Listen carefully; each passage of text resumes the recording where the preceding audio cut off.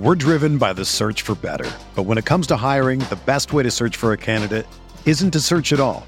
Don't search, match with Indeed. Indeed is your matching and hiring platform with over 350 million global monthly visitors, according to Indeed data, and a matching engine that helps you find quality candidates fast. Ditch the busy work. Use Indeed for scheduling, screening, and messaging so you can connect with candidates faster. Leveraging over 140 million qualifications and preferences every day, Indeed's matching engine is constantly learning from your preferences, so the more you use Indeed, the better it gets. Join more than 3.5 million businesses worldwide that use Indeed to hire great talent fast. And listeners of this show will get a $75 sponsored job credit to get your jobs more visibility at Indeed.com/Blue Wire. Just go to Indeed.com/Blue Wire right now and support our show by saying that you heard about Indeed on this podcast. That's Indeed.com/Blue Wire. Terms and conditions apply. Need to hire? You need Indeed. This podcast episode is brought to you by Coors Light. These days, everything is go, go, go. It's nonstop hustle all the time. Work, friends, family expect you to be on 24/7. Well, sometimes you just need to reach for a Coors Light because it's made to chill. Coors Light is cold lagered, cold filtered, and cold packaged. It's as crisp and refreshing as the Colorado Rockies. It is literally made to chill. Coors Light is the one I choose when I need to unwind. So when you want to hit reset, reach for the beer that's made to chill. Get Coors Light in the new look delivered straight to your door with Drizzly or Instacart. Celebrate responsibly. Coors Brewing Company, Golden, Colorado.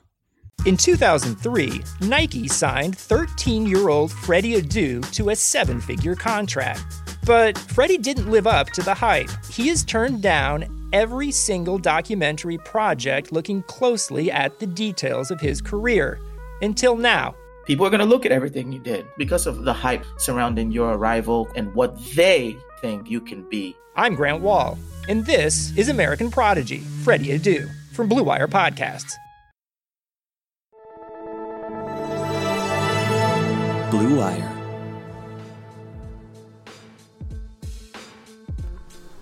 Welcome back. This is the Big Blue Banter New York Giants football podcast. I'm Dan Schneier, joined as always by my co-host Nick Filato. Today we got a special show for you during the bye week. We'll be joined by quarterback guru, former quarterback himself, the man, the myth, the legend, Mark Schofield. Reoccurring guest for the Big Blue Banter podcast, joined us earlier this offseason to preview Daniel Jones for 2020, go over what he saw in 2019. I'm not sure that there's a single person in this business, in this industry, who watches more all 22 coaches film of all 32 quarterbacks than Mark Schofield. If you find one, let me know. I haven't seen it. A lot of people like to make opinions on quarterbacks in the NFL, having seen only one, like we have basically, because Nick and I will be honest, we only really watch Daniel Jones. I try to watch some film every week of at least one other football team, but that's kind of the max I have time for. But Mark, he spends all of his time watching quarterbacks on film. That's his job. That's what he does. So we're excited to hear how he views Daniel Jones' progression and how he views Daniel Jones' future versus not only what he's seen watching Giants tape, but what he's seen watching tape of all 32 quarterbacks. We feel like that perspective is extremely important. So without further ado, let's welcome Mark onto the show. For those of you who don't know Mark, you can follow him on Twitter at Mark Schofield. He is one of the best follows, I think, on Twitter, and that's just at Mark Schofield, and all of his work goes up at Touchdown Wire by USA Today Sports. So let's do it. Mark, welcome to the show. All right, Mark, we're going to start out getting right into the nitty-gritty of this with something that I specifically want to ask you as someone who's watched a lot of quarterback film and has watched a lot of different offensive systems, and this has been a problem for the Giants dating back even before Daniel Jones during the final latter years of Eli Manning. So we've seen Daniel Jones find a lot of success when teams give him single high safety looks. It seems to simplify his post-snap read, his pre-snap read. But when teams are playing more of the 2 and 3 high looks, he's had some trouble. So with Saquon Barkley out and him not in the picture and that not an option, what can Jones do to give the offense a better chance? And what can Jones and Jason Garrett do against 2 high safety looks? Well, I mean, I do think it's a big part of the equation going forward. Try to figure out, how to handle more zone coverage looks. When he gets sort of those one high looks, and he knows pretty much that it's man coverage. Like that's when he's more successful. It's when he gets into situations where he has to sort of diagnose what the defense is doing, whether it's 2 high, 3 high, and how to attack that. That's when you sort of see him struggle. I do think that, and I've been saying this for a long time, and I really sort of stand by it. Teams have to be incorporated motion into what they do as much as humanly possible. Dan Orlovsky recently said that, offenses use motion for 2 reasons: information and impact. Now, impact, that's in terms of sort of, getting a good matchup that you want, getting a guy that you don't want facing a jam off the line of scrimmage, moving so you can't jam him.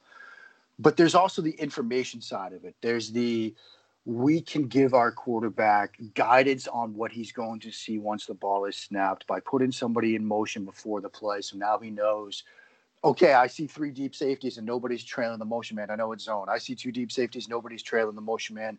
I know at least it's middle of the field open, whether it's cover 2, cover 4. I'll have to figure that out once the ball is put into play.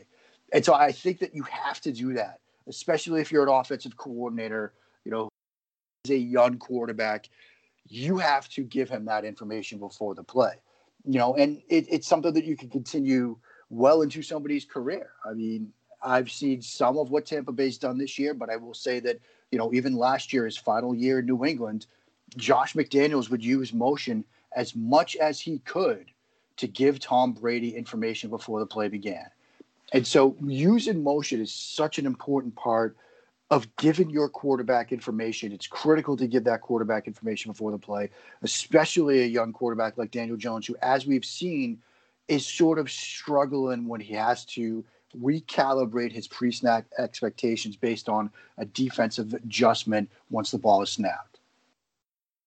Yeah, when you bring up the pre-snap, what he kind of sees, it's actually pretty interesting because the next question was exactly about that. So, Mark, I think you are a mind reader, my friend. I try. Because last time we had you on the podcast, we talked about how kind of tended to lean on what he reads pre-snap, finding solution A and B before the snap instead of quickly working to process what he sees after the snap. Now, while he has flashed a few plays with excellent post-snap reads in recent weeks, Dan and I still think this can be a concern for Jones. Where are you at with that specifically for Jones, especially versus the rest of the NFL? Specifically, I guess you could say those second-year quarterbacks. Do you think that he's improving with that? And how is that like when you look at Drew Lock and some of the other younger quarterbacks? Well, I mean, I do think that he's improving. I just don't think the progress is as quick as the Giants would like, as quick as Giants fans would like. I mean, we know just a couple of weeks ago, that failed 2-point conversion try against Tampa Bay. That was a prime example of Jones having information before the snap and still not going where he needed to right away because you had a man in motion. He knew it was man coverage. You knew that Antoine Winfield was going to have to fight through a 3-man bunch of 3 tight ends to cover Dion Lewis in the flat, and yet his eyes were slow to get to that throw. So it is a work in progress. I think you've seen some bright spots in that realm the past couple of weeks against Washington and Philly. I mean, Dan highlighted a play which I had to then, steal in some work that I did, while, of course, giving Dan full credit. But, that play that he had where he saw the single high pre-snap, they had 4 vertical releases out of a 3-by-1 with Evan Engram running the crosser, and he sees the safety drive down on that, so he can't throw it. He has to reset his feet to throw slot fade to the right to Golden Tate. That's what you want to see. That's what you want to see. You want to see more of that, though. As far as how he compares against some of the other second-year quarterbacks, I think he's ahead of guys like Drew Lock. I think Lock has certainly struggled with that. You saw that, this week against the Raiders. He threw 4 interceptions. One of those was on one of these types of plays where, it's a red zone design. He tries to fit in a post route to Jerry Jeudy and he gets picked when he should have readjusted his expectations based on what the defense was showing him. I think in a way he's probably behind Kyler Murray in terms of where Murray is in that, Arizona offense. So, Toulon didn't read version of that answer is he's getting better, but it's slower than we'd like to see. Yeah, that's I think where we're both at with it. For me, I actually had another question that builds off that. But before I get into that, I did want to follow up a little bit on that because it's something that I thought of when you were kind of divulging there. what your take is on this. And for me, my question for you, because this is something I've struggled with, and I feel like you can give us a better idea of what the answer is. When it comes to the pre-snap reads versus the post-snap processing, with Jones, to me, what I wonder about is he's kind of learned this way of playing quarterback, and it started with how he played at Duke, and it's kind of carried over to the NFL. And it feels like a lot of what, in my mind, when I watch Jones, it feels like a lot of what he does after the snap is based on what he reads before the snap. And how much, I guess I would ask it like this, Mark, how many quarterbacks have you seen be successful in this style of play versus kind of the Brady and the Breezes who can kind of process quickly what they see after the snap and then use that in conjunction with what they saw pre-snap, but not necessarily always lean on just on what they process pre-snap and then kind of flip it and change it and find the right solution. To me, is it changer? Is this kind of just baked into what Jones is? And you'll see some flashes of it occasionally, like you said, but ultimately he's going to lean more heavily on what he reads before the snap. I think with where Jones is right now, considering his background and what the past 3 years have put on his plate, he's going to have to lean on that. And I'm not surprised that his reliance on his pre-snap indicators is paramount right now. I mean, you're talking about a quarterback that when he was at Duke, 72% of his throws were a 0 or 1 step drop, which is a pure sign that he's just making his first read and putting the ball there. I think when now he comes in the NFL as a rookie, he's in one system. Now he's in his third system in 3 years. He's going to have to rely on that pre-snap look because he's not ready to take that next step and because of everything that's going on around him. In terms of sort of taking a step back and, have some quarterbacks had success with this, I think we're still in the process of answering that question conceptually, because we're seeing more quarterbacks come into the league, and because of the pure economics of the game right now, you want that rookie quarterback on a rookie deal. So teams are having to do more of this where, it's a Baker Mayfield, it's a Jared Goff, it's a, Kyler Murray, guys that, we're running basically sort of air raid or other types of offenses that really sort of were geared towards getting that first read open and making sure the quarterback could go with the first read he had before the ball was snapped. And I think for Giants fans, Jared Goff might in some cases be your sort of model for how you want the Jones development to go, because Goff can still have success when that first read is open and when he's able to get the ball out on time and in rhythm. Where Goff tends to struggle is when he has to recalibrate.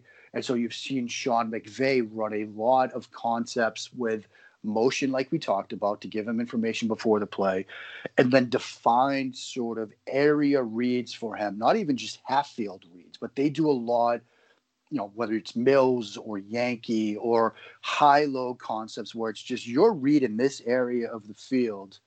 And if it's one coverage, you're doing this. If it's the other coverage, you're doing that.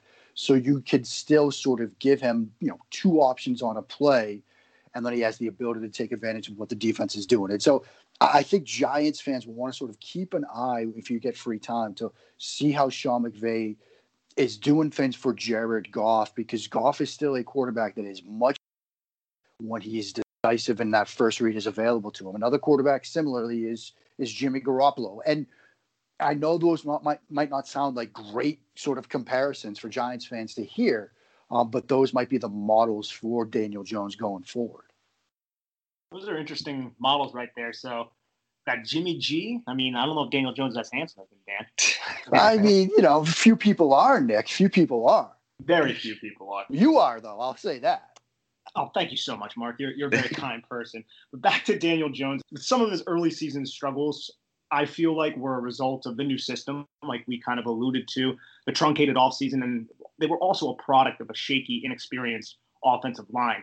And we've kind of seen Jones be baited into throwing hot just for the defense to then bail. I mean, there was an interception in the first game against Philadelphia where it kind of hit off Ingram's hand and then ended up getting picked off because what Jones thought he was going to be throwing hot. Do you think that's a problem with Daniel Jones? And how many legitimate excuses can we kind of make for Daniel Jones given the entire circumstance that the 2020 season kind of is right now for the Giants and for the league, I guess, in general? Yeah, I mean, I think there are sort of some legitimate things you could point to as you look around the Giants right now. Obviously, coming into the season, the coaching staff, the offensive staff assumed that Saquon Barkley could be a big part of what they were doing, and you lose Saquon Barkley. I think you look around at some of the things that they've had to do up front. Maybe Andrew Thomas hasn't been the left tackle you thought you were getting. You've had to play some different combinations of people. You've had, Matt Part in and out of the lineup, Matt Partey in and out of the lineup, Shane Lemieux in and out of the lineup at times. So you've had some different combinations of guys up front that has certainly sort of led to those instances where, Jones is either feeling pressure and has to go hard, or, there isn't really pressure, but, he's holding on to the football. So those are certainly some problems. I do think that there are times on some of these more simplified route concepts where Jones has either struggled or hasn't been on the same page with receivers like Evan Engram. I've seen some struggles with him sort of reading and running stick, which is day one install type design. He's made some poor throws and thrown some interceptions on stick. I know one against the Bears was a late throw and Engram fell down, but there was another against the 49ers where it was, again, it's stick, it's that speed out from the tight end, and he's not reading it right, and that dates back to something he was doing last year. So, some of those turnovers are on him as well. But I do think, look, we're coming off 2 weeks where he hasn't made a mistake. He hasn't thrown an interception. He did have one fumble, but it went out of bounds, so he hasn't turned the ball over. And I think those are good signs for what you hope to see from Daniel Jones going forward. Yeah, there were some plays where I think there are some reasonable excuses given what's going on around him. There were some plays where it was really sort of on him. But thankfully for Giants fans in the past 2 weeks, the mistakes have been few and far between. Yeah, there's no doubt about that. He has improved in the last 2 weeks, cutting down on the mistakes. I think a lot of why, at least I'm hoping this isn't the case, but I personally feel a lot of why he's had more success in the last 2 weeks is because of the defensive systems he's playing. These coordinators just simply didn't want to. They wanted to stick to what they do right and what they feel they do well. And that meant a lot of single high looks, and that's what he does well with, and some man coverage. But we'll see if he can kind of adjust and get better and better at making fewer mistakes against too high. I think something you mentioned that's interesting, and I have a question that's different from this, but I wanted to point this out for the listeners who might have, it might have passed over. I want them to focus on this, is that Mark made a point about what Sean McVay's doing with Jared Goff, and it's something similar to what I thought Pat Shurmur did really well with Daniel Jones last season. That was a lot of half-field, high-low reads. It really makes it more defined for the quarterback in my mind, and it gives, and personally from what I saw watching this team on all 22 for all these games, it was a better fit for Jones and how he processes as a quarterback. So hopefully that's something Garrett can work into his system. He has shown the ability to alter his system this season. That's a good sign with Garrett. He's not doing exactly the same things he did earlier in the year. There's not just all quick game anymore. He's worked in the zone read running game, which we'll get to in a bit. But I just wanted to point that out because I think it's one way he can work. I think Garrett can work that into his system to help Jones. But my question for you now, Mark, would be this. From watching Jones and this Giants offense, one thing that's clear to me as well is the usage of 4 vert type concepts. And even if not every route is a go, but it's a variation of it, like you mentioned on that play to Golden Tate with Ingram running the deep crosser, it's working. I mean, it worked against Washington. It worked against Philly. It's worked earlier in the season. Some people believe that the pass pro is key for this, and Nick and I have kind of gone back and forth on this. But on some of those plays that have been successful using these concepts, Jones really does an excellent job of getting the ball out fast after reading that safety post-snap. And to me, it just doesn't look like on these plays the pass protection is all that important to me, just with how quick he's kind of moving his feet, the little wasted movement from the lower body half, and how quick the ball's getting out.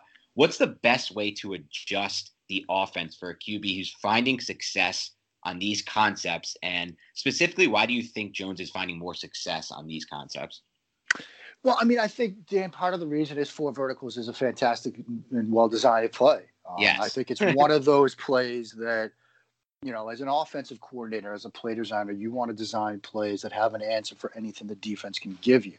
I mean, let's put it this way. I was an awful college quarterback. I've long maintained that from 1996 to 1999, I was the worst quarterback in all of college football. And I stand by that. Because when you're a backup quarterback for a NESCAC Division III school and you can barely see the field, and when you do, you throw nothing but picks, you're the worst quarterback in all college football. So I'm okay with that. I've accepted it. But what I was able to do was run 4 verticals, because if you see single high, you work the 2 inside verticals. If you see, cover 2, you could work the boundary verticals, or you could throw one of the inside ones. You got to get it out quick before those safeties can make a play on the football. If you get cover 4, those outside verticals will convert to comebacks, and then you're taking an easy comeback and throwing up a corner. They have a response for everything. And it's a day one install type of play where I am sure Daniel Jones, to this point in his career, has run 4 verticals or a variation thereof probably a million times, if not more. And so when you have a concept that A, has an answer for everything, and B, you are extremely familiar with, you are going to have success with it. And like you said, Dan, against Washington, I did a video of it for Big Blue View where he ran 4 verticals. He read it extremely well. The ball was coming out. And so when the quarterback is decisive, the ball gets out on time. And as an offensive line as a whole, you only have to protect for 2 seconds or so. When you think back to Jones and all the sacks he took last year, some of those, yes, were on the offensive line. Some of them were on the quarterback not getting the ball out when it's supposed to be out. If you're expecting, 3-step gun drop or 5-step drop or 3-step drop under center and the ball's supposed to be out and it's not out, then you're looking around as an offensive lineman wondering what in the heck is going on. And so I think that's it. It's the familiarity of it. And it's the fact that, those types of designs just have a way to beat almost any coverage. And whatever the defense throws at you, okay, well, I can throw this route. I can throw that route. And like I said, if it made me look good, it's going to make Daniel Jones look good. That's great. Now, we hope that Daniel Jones isn't as bad of a quarterback as you are. Seriously, if Giants fans, if Daniel Jones, I actually said this, I forget what quarterback, it was Drew Lock. When I did a video on his 4 interceptions this week, I literally said, look, Broncos fans, it's a problem when your quarterback looks like me. Okay. So Giants fans, you don't want that kind of scenario. Trust me. Promise me you don't. Yes, we do not. So, Mark, we know you watch a lot of football. So from what you've seen this season, is there anything other than pre-snap motion and 4 verts that the Giants should be doing schematically to kind of make things a little bit easier on Daniel Jones? Like, in general, what do you make of Jason Garrett's offensive system, his play calling versus kind of the rest of the NFL, since you kind of have a unique viewpoint because you've seen so many different offenses? Right. I think, look, Jason Garrett, probably stemming from his time in Dallas, has become sort of a punching bag amongst football Twitter. People love to make fun of him as the clapper, and, people always sort of get on him for some of his play calling and things like that. But I think, especially in recent weeks, I think he's done a pretty good job of putting Jones in positions to be successful. I'm always, like I said, motion is one thing that I'm always pushing for. Play action is another thing I'm always pushing for. I mean, even in the wake of Barkley's injury, they had a throw against Chicago that was literally, guys, a 1 receiver route, Darius Slayton running a curl route. But since it was off of play action, it was wide open.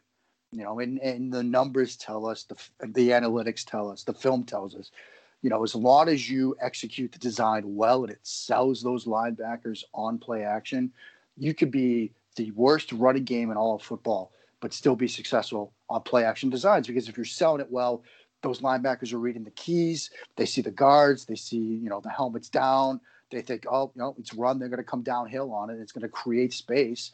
And when you're creating big throwing windows as a result of execution and schematics, you're going to make things easier on your quarterback. So I think play action is obviously a part of that.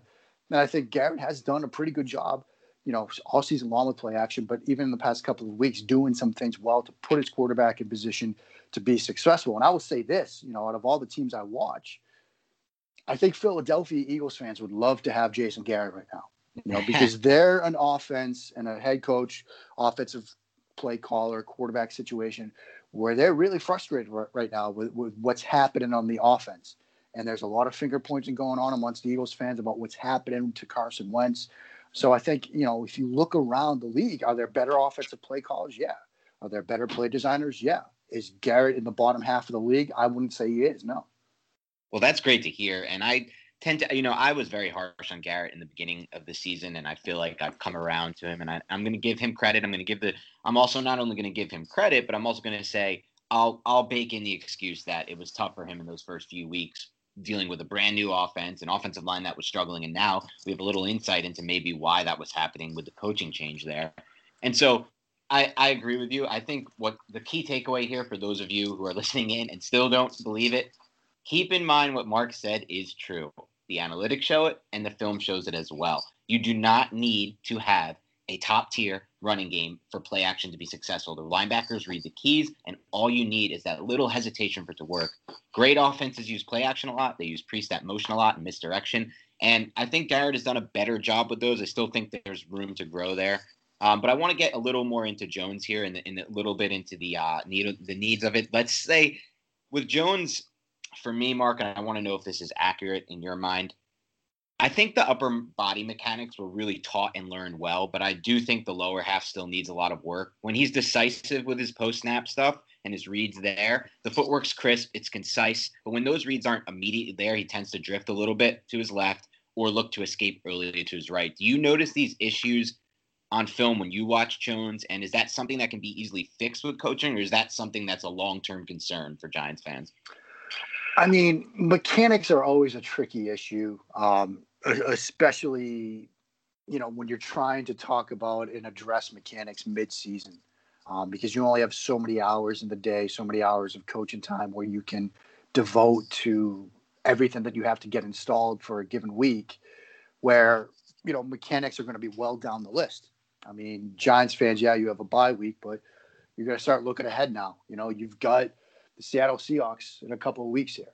The Cincinnati Bengals, in a couple of weeks here. And so you've got to start getting ready for what you're going to face from the Cincinnati Bengals. You're going to start putting in your installs and things like that. I think sort of long-term, it is something that, I don't think is fatal or a long-term problem. I do think it is fixable. It's going to take some work. Like you said, Dan, when he's decisive, the lower body mechanics are a bit quieter and cleaner. When he starts thinking, that's when you start to see the lower body mechanics sort of get choppy. They're not as fluid, they're more jerky. I've always maintained that footwork from a quarterback is a window into their mind. And when the footwork is calm and settled and fluid, the quarterback is comfortable. But when the footwork is jerky, when it's unstable, the quarterback isn't comfortable mentally. And so these go together. The more comfortable he is, the more comfortable he is with the routes he's executed and the play designs that are being called, the better the footwork is going to be. So, yes, part of it's mechanical, but part of it is that mental side like we've talked about. Mark, we have to bring up Daniel Jones' worst game probably of his career outside maybe Week 17 last year, Philly. What do you think led to all the mistakes against Tampa Bay on Monday Night Football for Daniel Jones? I mean, we brought up the Dion Lewis play before where he kind of double hitched and was a bit late there, but it was the entire game, his ball placement. There were so many things that were just wrong with Daniel Jones that wasn't necessarily consistent with what we see every week. Yeah, Nick, it was a sort of fascinating game to study. And I think we do have to give some credit to Tampa Bay and what they do defensively. They show you, a lot of different looks. They show you a lot of different packages. They do a lot with sub packages. You look at their first play, it was a 3rd and 11.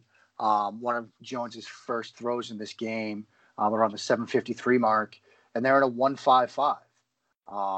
And so, they're doing some different things defensively, and there were some problems that resulted from that. And I think part of it was sort of game plan and schematics and things like that, that they were perhaps really ready for. But I also think that it was a situation, and we sometimes see this with quarterbacks, where they try to do too much. And they feel like, they can't surrender on a given play. They can't they can't leave yardage on the field. You look at the first interception, this is a scenario where the quarterback just needs to throw it away. You're basically wrapped up. You're basically dead to rights. Throw this thing away. Yes, you might have to punt, but you might not. This was a 2nd and 8 situation, so it wasn't even a 3rd down. You could have thrown this away and live to fight again on 3rd down. And, maybe you do run a draw and you punt, but sometimes in the NFL, as much as people sort of in the analytics world like to say, that's you shouldn't do that. The surrender bot would tweet like, your chances of winning just decreased by 2% by punting. Well, okay, but what happens if you throw an interception there? What is the chances of winning? Well, what happens to those chances if you throw a pick rather than punting the football? And so, I do think there's that balance that all sort of quarterbacks go through in trying to do too much or just, sometimes just throwing the football away and accepting the fact that you're not going to get yards there, and maybe you'll get some boos from the stands, but it's a lot better than the boos you'll hear if you throw an interception. 2020 has reshaped how we work, and it's almost over. Businesses across the globe are challenged to be their most efficient, which means every hire is critical. Indeed is here to help. Indeed is the #1 job site in the world, with more total visits than any other job site, according to Comscore. Indeed helps you find quality candidates quickly, so you can focus on hiring the person you need to keep your business going. Unlike other sites, Indeed gives you full control and payment flexibility over your hiring. You only pay for what you need. You can pause your account at any time, and there are no long-term contracts. And now, Indeed's new way of matching you with candidates instantly delivers a short list of quality candidates whose resumes on Indeed match your job criteria that you can contact the moment you sponsor a job, making Indeed the only job site that can move as fast as you do. 73% of online job seekers in the U.S. visiting Indeed each month, according to Comscore, again, total visits. So it's clear Indeed can help get you the quality hire you need. That's why more than 3 million businesses worldwide use Indeed for hiring. Right now, Indeed is offering our listeners a free $75 credit to boost your job post, which means more quality candidates will see it fast. Try Indeed out with free $75 credit at Indeed.com/BlueWire. This is the best offer available anywhere. Go right now to Indeed.com/BlueWire, all one word. Offer valid through December 31st. Terms and conditions apply. Football is back in full swing, baby! You might not be at a game this year, but you can still be in on the action at BetOnline.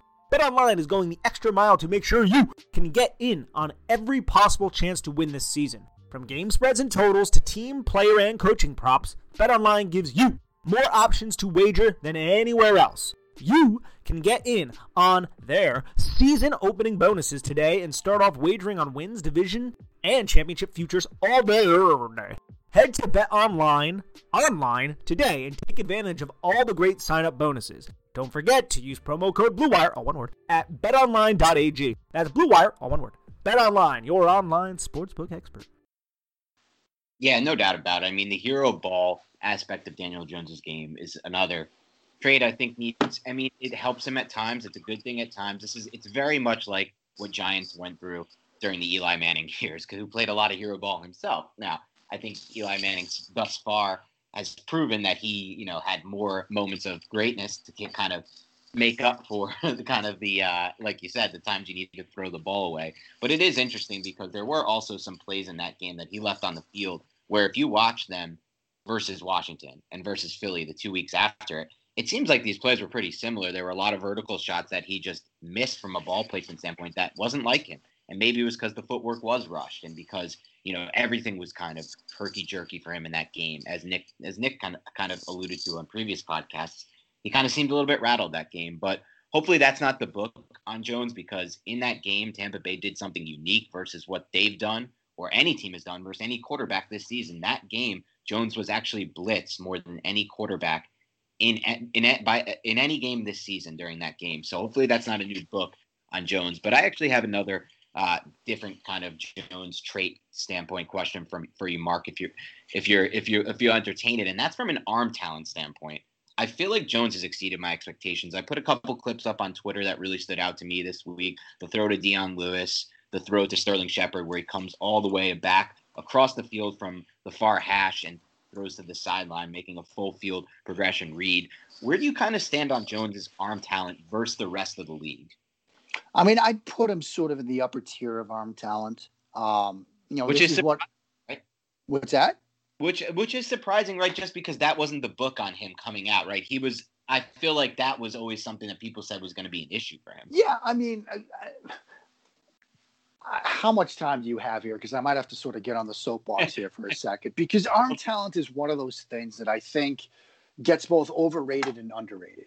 And I know that sounds like a weird answer, but so I'm going to try to explain it a little bit further. I think for people like me, I was usually somebody that said, look, arm talent isn't the be-all and end-all of quarterback play. But I do think that there are certain quarterbacks where if you have elite-level arm talent, your learning curve is going to be a bit easier because your decision-making process, that window isn't as short as it is for other quarterbacks. So if you're Josh Allen, you have a bit more time in the pocket to make a decision because when you finally decide what you're going to do with the football and start your throwing motion, the ball is going to get there faster than it will be, for another quarterback. Let's just say hypothetically Joe Burrow, okay? Because Joe Burrow's arm talent has become a serious area of discussion. But at the same time, I think people make much more of it than they need to, because there are other ways to sort of be successful as a quarterback if you don't have Josh Allen's arm. If you're Joe Burrow, you don't have Josh Allen's arm. So what do you need to do? You need to make up for that lack of arm strength with your mind. And so where Josh Allen has more time to make a decision, you have less time to make a decision. So the mental side of the game is going to be critical. Anticipation throws are going to be critical. And so, you don't have to have an elite arm. It might help you in a bit, but it's not a prerequisite. Nobody ever said that Tom Brady had an elite arm coming out of Michigan. Nobody ever said Drew Brees had an elite arm coming out of Purdue. And there's also an ability over time in an NFL locker room, strength and conditioning program, nutritional program, with the millions of dollars you have to now hire a nutritionist and all that stuff. You can add velocity over the course of your NFL career. And so I do think we sometimes overstate, in a sense, arm talent for the quarterback position. Specifically to Jones, though, you're right, Dan. Not a lot of people said, look, this was a guy with a great arm talent. But I think he's an example of how you can start to add arm talent and velocity as an NFL quarterback with improved mechanics, strength and condition, all, refinement to the throwing motion, all that stuff. You can start to add velocity and RPMs to your throws as you spend time in the National Football League. And so, I'd put Jones sort of in the upper half of NFL arm talent and NFL quarterbacks.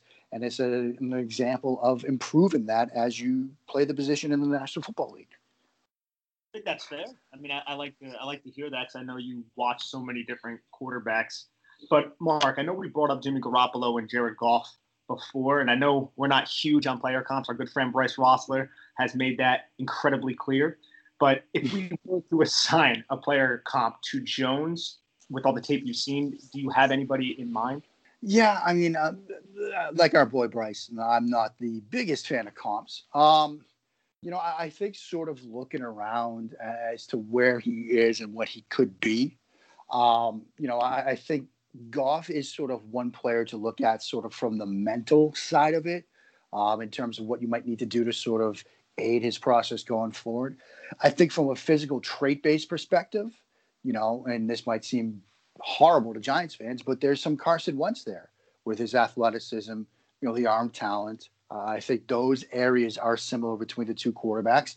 I also think there's a hero ball element to both of those players that needs to get unlearned by them both, because you've seen Jones get in trouble with it, like we've talked about it. You've seen Carson Wentz get in trouble with it, like we've talked about. So, from a mental perspective, it's probably a Goff scenario. From a physical tools perspective, there's some Wentz there. And the physical tools are perhaps, in many ways, the good parts of Wentz. So, don't panic too much hearing that, Giants fans. Yeah, that's funny because I don't know if I would go as far as – I mean, it's close. I see where you're going with it. I feel like Wentz is on a little bit of a different plane from an arm talent standpoint than Jones. But having said that, I also think, he's well into his career now, and the processing for him just hasn't taken that jump. So I'm almost – it's so interesting with Wentz. I was so sold on him being this next guy, and it just feels like it's not going to me at least, when you're this far into your career and you're still making the same mistakes, it's tough for me to see progression there. But it'll be interesting to see, at least from the physical standpoint. I can definitely see some of the ways you're talking about with the athleticism and some of the throws that both quarterbacks do well. But my other question for you would be another 30,000-foot view question that I was curious to get your take on, Mark. And that's from watching all these QBs and watching all of Jones's tape. Is there two traits that you can pinpoint as Jones's best traits, and then two that he really would need to work on the most to improve? I think that in terms of what he needs to improve, I do think it's those hero ball type moments, as well as the post-snap process. And I mean, we've talked about those a lot. I mean, those are two areas where I do think he needs to improve. I think the two traits where he has, his strengths right now, the athleticism component, which I do think is something that quarterbacks need. I think there are two things quarterbacks need when they come into the National Football League that are almost non-negotiables. And one is some modicum of mobility. You don't have to be Kyler Murray, but you do have to be able to move around a bit and create space in the pocket. And I think that's something that Jones has shown that he can do. And I do sort of think, the arm talent is a strength of his right now. I think that he's shown an ability to make some good throws to all levels of the field with velocity, with placement, with trajectory. I've been impressed by some of the throws that he's made to the middle of the field this year, which is an area where, when you're a quarterback that's relying on a lot of one-read throws, a lot of those quick read throws are going to be to the sidelines and maybe deep downfield along the sidelines, not really attacking the middle of the field between the numbers, between the hash marks. And so I've been impressed by some of that, and that gets to the arm talent, how you sort of layer in throws against coverage. So, those are, I think, two strengths and two weaknesses from Jones right now, that you can point to as either being things that are great that he can build on or things that he needs to improve upon as we get down the second, the stretch run of the season. Okay. Now, Mark, I'm going to put you on the spot a little bit here, okay? On a scale of 1 to 10, how would you rate Jones's chances of signing a second contract with the Giants at this time? That's a fascinating question, Nick. I mean, if you would ask me that after the Tampa Bay game, I might have said like 2 or 3. But I think now it's closer to where it should be, which is more of a 7 or an 8. I do think that, I understand that where the Giants are right now, there's a potential to have a top 5 pick, and the allure of an early pick in the draft and what could be a fascinating draft class might be such that you might say, hey, we could take a swing here. But I do think that there's been enough growth over the course of this season where I'm not ready to say, look, you've got to cut bait on Daniel Jones. I mean, you're looking at a quarterback that's in his third offense in 3 years. He's running this third offense without the benefits of a full preseason training camp, preseason games. And you're starting to see some of the improvement that you were hoping to see. You just saw over the past couple of weeks against, the NFC East leading Philadelphia Eagles and the Washington football team, which is a pretty good defense. And so, I don't think right now it's time to sort of say, look, we're done with this guy no matter what. Now, obviously that could change. It just changed over the past couple of weeks after that Tampa Bay game. But sitting here right now, I think it's more likely that, Jones gets a second contract.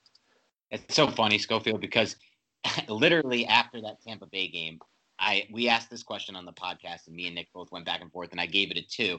And this just shows how fast things can change. Oh, yeah. Now you asked me, after these past 2 games where I saw so much progression from Jones in so many different ways that I wanted to see, I'd probably put it more closer to a 4 or 5, probably 5 range. I'm still not as confident to put it in a 7. I still think overall, if Jones is going to be that quarterback who gets the second contract, he needs to do a lot more post-snap processing and a lot less of this relying on his pre-snap reads. And I also think he needs to be somebody who can consistently beat zone looks and 2 high looks. These are two areas that I still haven't seen consistency from Jones with. And ultimately, they're kind of a be-all, end-all for me. If he doesn't get more consistent in both of those ways, I don't see him as a second contract quarterback. But having said that, it is funny that how fast things change. After that Tampa game, man, I was also in that too. I dropped a 2, and everyone's like, really? You're putting a 2 on this? But I was like, yeah, man, this is a second contract we're talking about. That means that for the next 3 years, he has to continue to prove it. And things have changed. I mean, he definitely has shown some progress, and you make some great points. Third system in 3 years.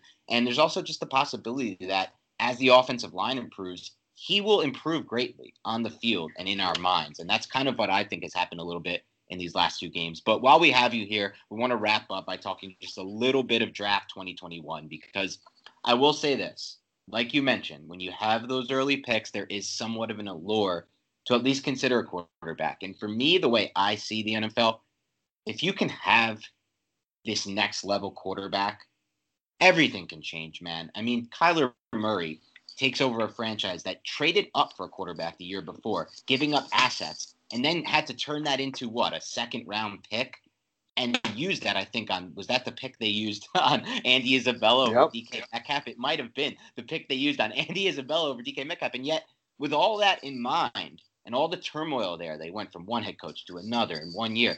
They're already a playoff contender because Kyler Murray's on that offense. And I'm convinced that when you find that guy, with the exception of the Houston Texans, who have mismanaged that situation just so ridiculously poorly that they are actually not going to make the playoffs with Deshaun Watson. But when you have that guy, everything can change. So I'm of the belief that if you're in a position to take a quarterback who could be that guy, you have to at least consider it every single time, unless you already have that guy. And I don't think Jones is definitely that guy. So I have some questions on these quarterbacks and where you're at with them. And I want to start here. I've got a little bit of a draft crush, Mark. I'm not sure if you've seen me tweet about him. I've tried to tone it down over the last few weeks. But his name is Zach Wilson, and I haven't missed a single snap of Zach Wilson yet in 2020. I can't say that about the other quarterbacks, but I've made it a point to watch this kid play. And to me, with the exception of Trevor Lawrence, Wilson has the best arm talent in this class. When you factor in the ball placement, the arm angles that he throws from, the launch points, I just think he's on that next level. Am I crazy to think he should be in consideration for the second quarterback off the board? No, Dan, I don't think you are. And there's a reason why people are calling him sort of Mormon Mahomes, and it's because of the reasons you just highlighted. The arm talent does jump out at you. The ability to make throws from various arm angles and arm slots jumps out at you. The athleticism in the pocket, and the ability to make throws from any platform on or off structure, it jumps out at you. And those are the things that I think we've started to realize are extremely important, at the quarterback position. And I mentioned, athleticism, mobility might be one of those sort of non-negotiables for a young quarterback. I think leverage is the other. Can you simply read the leverage of the nearest defender and then put the football where it needs to be in relation to the leverage of that nearest defender? Can you read coverage? Can you read, three cloud, three sky, stubby, stump, all that stuff? It sounds cool. It sounds exciting. We all get excited when people do videos of that stuff. But more importantly, can you just see where the nearest defender is and put the football away from him so it gets to accuracy? So Wilson checks those boxes, and I don't think it's outlandish to think that he's in the mix for QB2 in this class. A lot of people will look at the growth we've seen in limited action so far from Justin Fields and say, he's made some strides too. So I certainly think that for a lot of people, Justin Fields will be quarterback too. Obviously, there's some other guys in this class that might be making some noise. But, yeah, in terms of a quarterback that's helped themselves, I don't think anybody's helped themselves more so far this year than Zach Wilson. You brought up Justin Fields, Mark, and I wanted to ask you, and I know we always scout the player, not the helmet, but there's always going to be comparisons to Dwayne Haskins because Dwayne Haskins seems to have failed pretty miserably in the NFL so far in his young career. So are you high on Fields' skill set, or do you think he's more of a product of what Ohio State does on offense? I'm high on his skill set. And like you said, Nick, people do fall into that trap of, he's the next Penn State running back bust, or he's the next, USC linebacker bust, or the next USC wide receiver bust, or whatever. And people will look at Haskins and say, Justin Fields can't work in the National Football League. But they're two completely different quarterbacks. And one, Justin Fields has that athleticism where Dwayne Haskins certainly did not. And as we get to believe in that that's more of a non-negotiable at the position, Justin Fields will have a much easier time to acclimate to the NFL than, say, a Dwayne Haskins. And the other thing that Fields has that Haskins doesn't is now he's going to have that second year of work.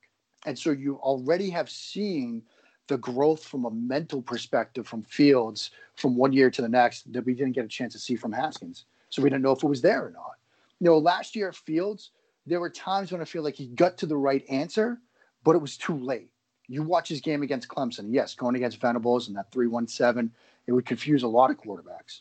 But there were times when he got to the right answer based on the coverage, but it was too late in the play, and the throw was late, and they missed an opportunity. Now, so far this year, in the limited action he's had, he's been more decisive. You're seeing anticipation throws. The game is slowing down for him, like we like to say. So, yeah, I like his skill set. I don't think he's going to be like a Dwayne Haskins in the NFL. I think his potential is much, much higher than Haskins. Put you on the spot then real quick. Wilson or Field for you real quick. You're not ready to make that declaration? Sitting here right now, Dan, I'd say I'm still Fields because I like the track and the trajectory that we've seen from Justin Fields so far this year. But there's still some more football left to be played. So I do want to see how both of these guys sort of fare down the stretch. But right now, Fields was my QB sort of 2 coming in, and yeah, I'm still kind of there.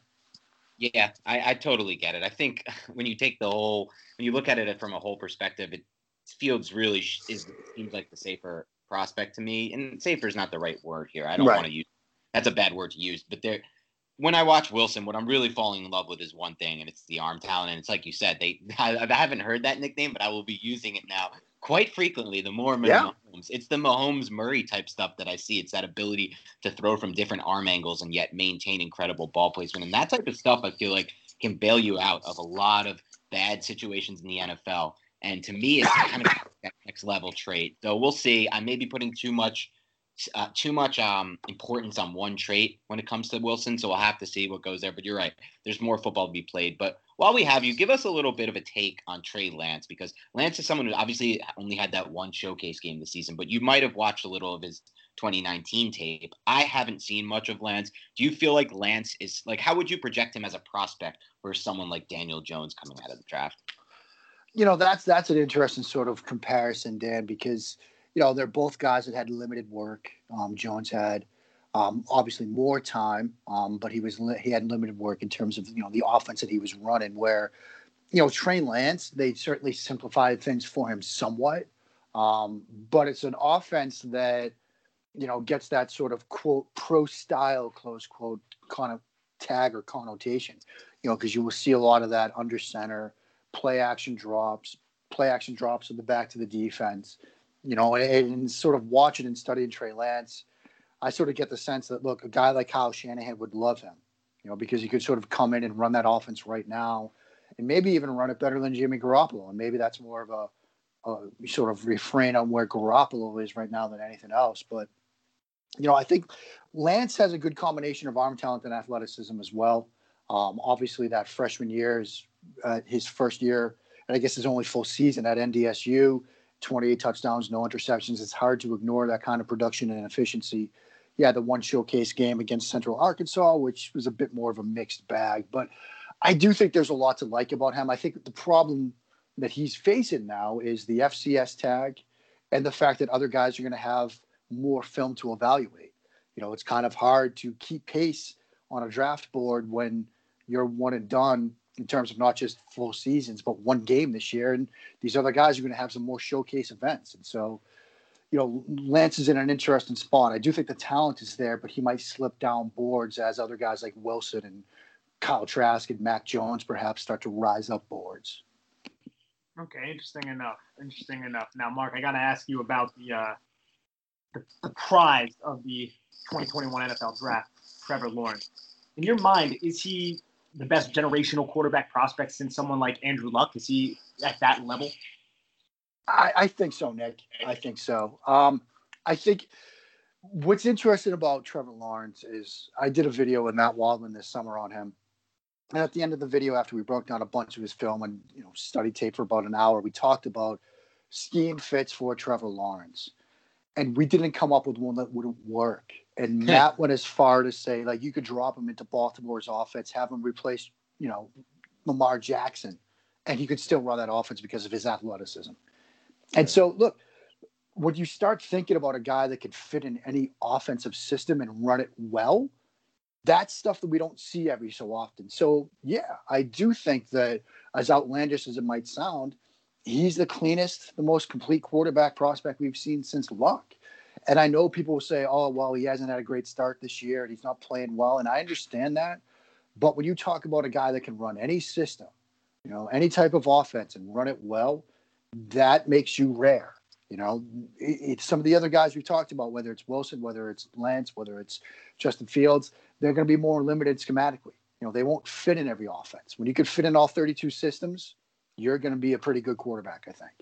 That's an awesome way to describe it, Mark. And I haven't actually heard him described in that way and why, it makes him such a unicorn type prospect in your mind, in my mind, and a lot of people's minds as we move forward. So it should be interesting to see. Mark, thanks for taking the time today, not only to discuss Daniel Jones, but to preview a little 2021 quarterback draft class with us. This was awesome. Literally every time we have you on, I learned at least one thing. I feel like I learned two things this time that are standing out to me and I'm going to take forward in my analysis and just in general as a football fan and someone who's trying to learn more about the game. So thanks again for joining us. This is awesome. We love to have you on. Well, thanks so much, guys. It's always a blast to come on, catch up with you guys. And anytime you need somebody to talk about whatever you need, just let me know. You know where to find me. Awesome. Mark, tell everybody where they can find you and where all your work's at. Well, easiest way to find me is on Twitter, the old Bird app, at Mark Schofield. USA Today's Touchdown Wire on Twitter, a couple other different places. Bleeding Green, SB Nation, Pat's Pulpit at SB Nation, Big Blue View at SB Nation. But like I said, the easiest way to find me is on Twitter at Mark Schofield.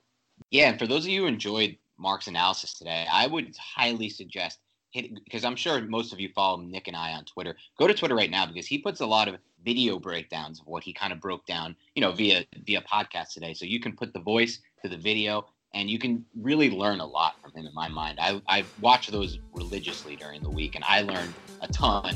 And if you guys feel like this is this kind of stuff you're into, and I know if you're listening to our podcast, this is the type of stuff you're into, check it out because it's definitely great content. Thanks again, Mark, for joining us, and we'll talk to you soon. Take care, bud. Thanks so much, guys.